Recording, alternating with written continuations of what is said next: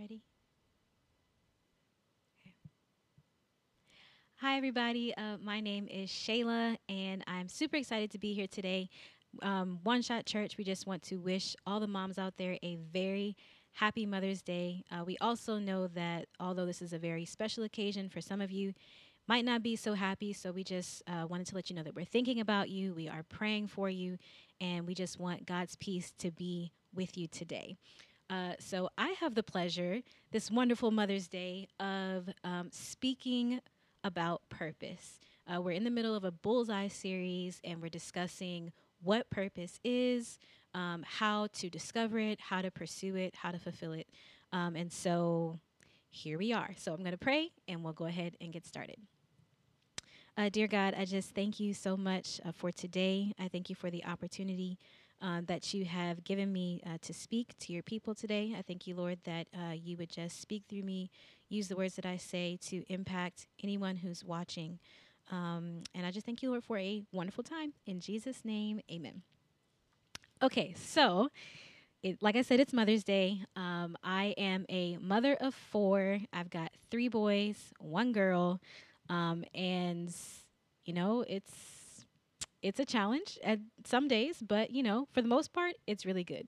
So I'm not actually going to share a motherhood story. I'm going to share a childhood story with you. And I was talking with my parents and my brother about this the other day. So I'm going to take you all the way back to the 90s, which, in my opinion, is one of the best decades. So late 90s, probably 11-year-old Shayla. Me and my brothers, I have an older brother and a younger brother. We grew up in this little duplex, and we were very protected as children. Like, don't cross the street by yourself until you're 10, protected, right? So we had the opportunity to be at home by ourselves, which was like a really big deal for us. It was like no school or something. And so my dad says, hey, you guys have lunch, you have your schoolwork, everything that you need. I think it was like a day off of school. Don't leave the house, don't go outside, don't do nothing. So you can have lunch, PB&J for lunch, all that good stuff. So, lo and behold, we decided that we did not want peanut butter and jelly for lunch because we had peanut butter and jelly every day. And I know some of you all can relate. Back in the day, it was PB&J or nothing. So we decided, you know what? We're going to scrape together our money and we're going to go to Safeway. We're going to walk to Safeway and we're going to buy some Lunchables. I really enjoyed the pepperoni pizza Lunchables as a child. So we scraped up our little coins and we decided to walk to the Safeway down the street. It was like probably like a 10-minute walk. We go on this adventure. We're like propping each other up over the brick wall and like catching each other as we drop down. It was like so cool. We get there. Mind you, my parents did not know that we had gone because they weren't home. We were home by ourselves. And so we successfully got there. We got our Lunchable and everything. We get back to the house only to realize that one of us had locked the door on the way out. And I really think it was my younger brother, Christian. He was like 5 at the time, so he was probably just used to locking the door. I don't know. I'll just blame it on him. He locked the door, and we were locked out of the house, and we were like, "Oh shoot!" So we checked all the windows and everything, and yeah, we just realized we played ourselves because now we had to sit on this porch until my parents came home. And this was not in the days of cell phone. We couldn't call, nothing. We just had to sit there and wait and receive the wrath of parenting. So the reason why I bring up that story is because I feel like a lot of times in life, we be playing ourselves, like for real, especially when it comes to pursuing and fulfilling our purpose. Um, and so a lot of us, we try to discover and fulfill our purpose outside of a relationship with God. And as believers, as Christians, our identity is in Him. So it should be no different with discovering our purpose in Him. It's got to be done with Him. Maybe, for me, my purpose within motherhood, I know, you know, what I'm supposed to be doing. And it's a lot of pressure to realize like I have to raise these children. I'm supposed to be educating them. I'm responsible for making sure that they are upstanding humans and they're prosperous and things like that. And it can be a lot of pressure. But if you're not careful, if I'm not careful, I can think that it's all on me. I have to do these things. I have to come up with the plan. I have to be the one. And that's just not healthy. And so today I want to talk about shifting your focus from what you need to do in and of yourself to actually doing it with God. So maybe you're in a place where, either you don't know your purpose at all, or maybe you even do know your purpose and you're just constantly spinning your wheels because every time you try, you just constantly are hitting a wall. So let's talk about it. The title of my message is Stop Playing Yourself. So, how do we stop playing ourselves? Um, how do we overcome the stress, the pressure of seeing where we want to be and looking at where we are? How do we find and fulfill our purpose? So, number one, we're going to go through 4 points today. Number one is you have to believe what God says about you. Now, this is huge. This is extremely important for the life of a believer. And even if you're not a Christian watching, this is the foundation. This is the starting point of what a Christian walk is. Because if you don't understand who God has made you to be, what he says about you, then it's going to be very difficult for you to pursue and discover God's vision for your life. So let's look at Romans chapter 8. The book of Romans is packed. It's filled with a lot of knowledge about the entire story of redemption. Paul goes through and explains about what sin is, why God had to ordain Jesus to come, why he had to come the way that he did, why he had to die the way that he did, and then eventually how our lives are tied into that, the righteousness that we have in him. So if you have the time, I would recommend reading the entire book of Romans, but for the sake of today, I wanted to reference Romans 7, and then we'll read into chapter 8. So in chapter 7, Paul is talking about this war that we have between the spirit and the flesh. So when we get saved, our spirit is renewed. Some of you might have heard the scripture that old things have passed away, and behold, all things have become new. That's referring to our spirit who has been risen with Christ. So he's talking about you have the spirit part of you, which has been redeemed, which is righteous and holy with God. But then you also have your flesh, which is how we maneuver our mind, our will, our emotions, and how we live within the earth. That part of us still needs to be sanctified. It still needs to be transformed into who God says that we are. So there's this constant war between which do we live by. And part of the reason why is because we have to renew our minds. We have to believe what God says about us. So let's look at Romans 8, verses 5 and 6. And it says, "For those who live according to the flesh set their minds on the things of the flesh. But those who live according to the Spirit set their minds on the things of the Spirit. For to set the mind on the flesh is death, but to set the mind on the Spirit is life and peace." So when we set our minds on the things of the flesh, when we set our mind on the earth and what we can do in and of our own strength and what quality traits we personally have, the Bible says that that is death. It will not produce any fruit in your life, ultimately. You might be able to accomplish a few things, but at the end of the day, it's not fruitful in the eyes of God. But when we set our minds on the Spirit, that is what brings us life. That's what brings us peace. Now you could, I would suggest going through the Bible. You can even just do a Google search to say like, okay, what does God say about me?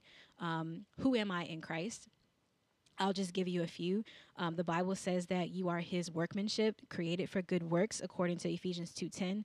It says that when you receive Jesus, you become righteous with him, according to Romans 3:22. The Bible says that you are loved by him in John 3:16. It says that God has a plan for you in Jeremiah 29:11. So you can, like I said, you can just go through and you can even list out these things. You can read over them every day. You can write them in your journal. You can post them up all over your house. However you feel is the best way to get that into your thought process, because ultimately your thoughts and your beliefs affects your behavior. So if you can change your belief process, then what you do will ultimately change, and it'll shift towards the direction that God wants you to go in. Let's look at number 2. Number 2 is receive God's grace through faith. Now, Ephesians 2:8-9 says, "For by grace you have been saved through faith, and this is not of your own doing, but it is the gift of God, not a result of works, so that no one may boast." So what this is saying is, it was by the grace of God that we were saved. When God saved us, it wasn't something that we did. It was a complete gift, because if it was something that we did, then we would have been able to say, look how I saved myself. Look at all the great things that I've done. Now, as it pertains to that word salvation, it's not just forgiveness of sins. The Greek word here is sozo, and that encompasses a whole lot of stuff. It encompasses forgiveness of sins. It encompasses healing and rescue. And so even in the same vein with our lives, we can receive that salvation, that grace, through believing and by faith in him, not by works. So when we're trying to discover and pursue our purpose, it's got to be through and by the grace of God. Now, let's look at Romans chapter 9, verses 31 and 32. And this is Paul talking about the children of Israel. It says that they tried to get right with God through and by their own works. It says, "But the people of Israel who tried so hard to get right with God by keeping the law, they never succeeded." Why not? Because they were trying to get right with God by keeping the law instead of by trusting him, instead of by putting faith in him. They stumbled over the great rock in their path. Another translation says they didn't pursue it by faith, but as if it was based on works. So you can have this strong desire to want to achieve and pursue and discover your purpose, but if you're doing it not by faith and only by works, you're going to stumble. It says that works is the stumbling stone. Let's hop down to Romans 10, verses 2-4. And it says, "I know the enthusiasm they have for God, but it's misdirected zeal. For they don't understand God's way of making people right with himself." It says, "Refusing to accept God's way, they cling to their own way of getting right with God by trying to keep the law." So, for instance, this would be like for me as a mom. I'm going to try to be a good mom by making sure they clean their room every day, by feeding them every day, by, we homeschool our kids. So making sure that they have the perfect curriculum, making sure they get straight A's and they do all these things. That's all works. All of it is work. So we can't try to make ourselves right or perfect based off of solely what we do. It says in verse 4, "For Christ has already accomplished the purpose for which the law was given. As a result, all who believe in him," there's the word again, believe, "all who believe in him are made right with God." So this means that it's not about my actions. Yes, the actions matter. Yes, I should feed my kids every day and make sure the house is clean and make sure that they're well educated. But at the end of the day, I have to believe and trust God that he's going to give me the words to say, the wisdom on how to train them for exactly what each child needs, because obviously they're all individuals and they need different things from me. And so it's all about putting your trust and believing in Christ. So let's review what we talked about so far. We're talking about how to pursue and discover and fulfill our purpose with God. So number 1 is believe what God says about you. And number 2 is to receive God's grace through faith. Number three is ask for his help. Now, this would seem like something that, would be common knowledge. But for a lot of people, it's not. A lot of times people will wait until they're at the lowest of the low to ask for help, but you don't need to be at your lowest point to ask God for his help. Put your ego aside, and realize that asking for help does not make you weak. It actually means that you're wise and that you understand, hey, I can't do this by myself. God, I need your help. Pray like, Lord, I need your help to show me the direction that I'm supposed to go in. Thank you, God, for giving me your life. I choose to trust in you, things like that. And when we put our minds on God, the Bible says that he keeps us in perfect peace, according to Isaiah 26, verse 3. I'm talking too fast, guys. So the Bible says that he keeps us in perfect peace. The Bible also says that our help comes from the Lord, according to Psalms, I think it's 121, that our help comes from the Lord. And then also that all things work together for the good, according to those who are called to his purpose. And we all know that God has a purpose for each and every one of us. And don't ever forget that God has a purpose for all of us, and all things work together for good. So even though we might experience things, traumas and tragedies in our lives, God is not the one who is making those things happen, but he will bring you through those things. He causes all those things to be maybe learning for us, and even just a time where we can receive his grace and his love and his forgiveness. Lastly, number 4, purpose is a process. I have only been a mom for 7 years. My oldest, Josiah, he's 7. He'll be 8 later on this year. But I have changed a whole lot since I first became a mom. And truth be told, I have a long way to go. But I understand now more than ever that fulfilling my purpose is a process. I'm not going to go from discovering my purpose to fulfilling my purpose overnight. And so I want this to be a reminder to you guys. Transformation is a process. I was looking through some old notes and I found this statement in there. It said owl versus wow. And the owl was, look how far I have to go. So seeing where I am now and knowing, because I know good and well, I've got some growing to do, and saying, like, man, I have so far to go. I can't do it. Being discouraged versus, wow, look how far Jesus has already brought me. Look at the last 7 years of my life, and look at what he's done. I can point out the times where Jesus really was with me here and here and here and here. And so I would just encourage you guys to remember all that God has done for you. He is truly faithful. The Bible says that he will do exceedingly abundantly above all that we can ask or think when we put our trust in him.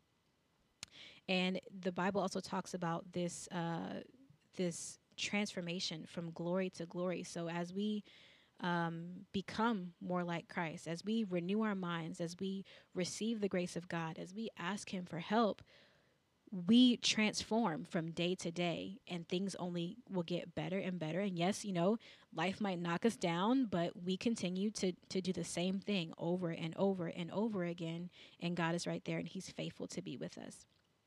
And the last scripture I wanted to point out is Philippians chapter 1, verse 6. It says that he who began a good work will bring it to completion. And I know for a lot of us, especially in this season, it seems like, life is at a standstill. We're really not able to do a whole lot. We're supposed to be staying home. And it can be overwhelming at times. But just know that if God has started a good work in you, and he will bring it to completion. He is the one to see you through. So put your trust in him. So the best way to discover and fulfill your purpose with God is, number 1, believe what God says about you. Receive his grace through faith.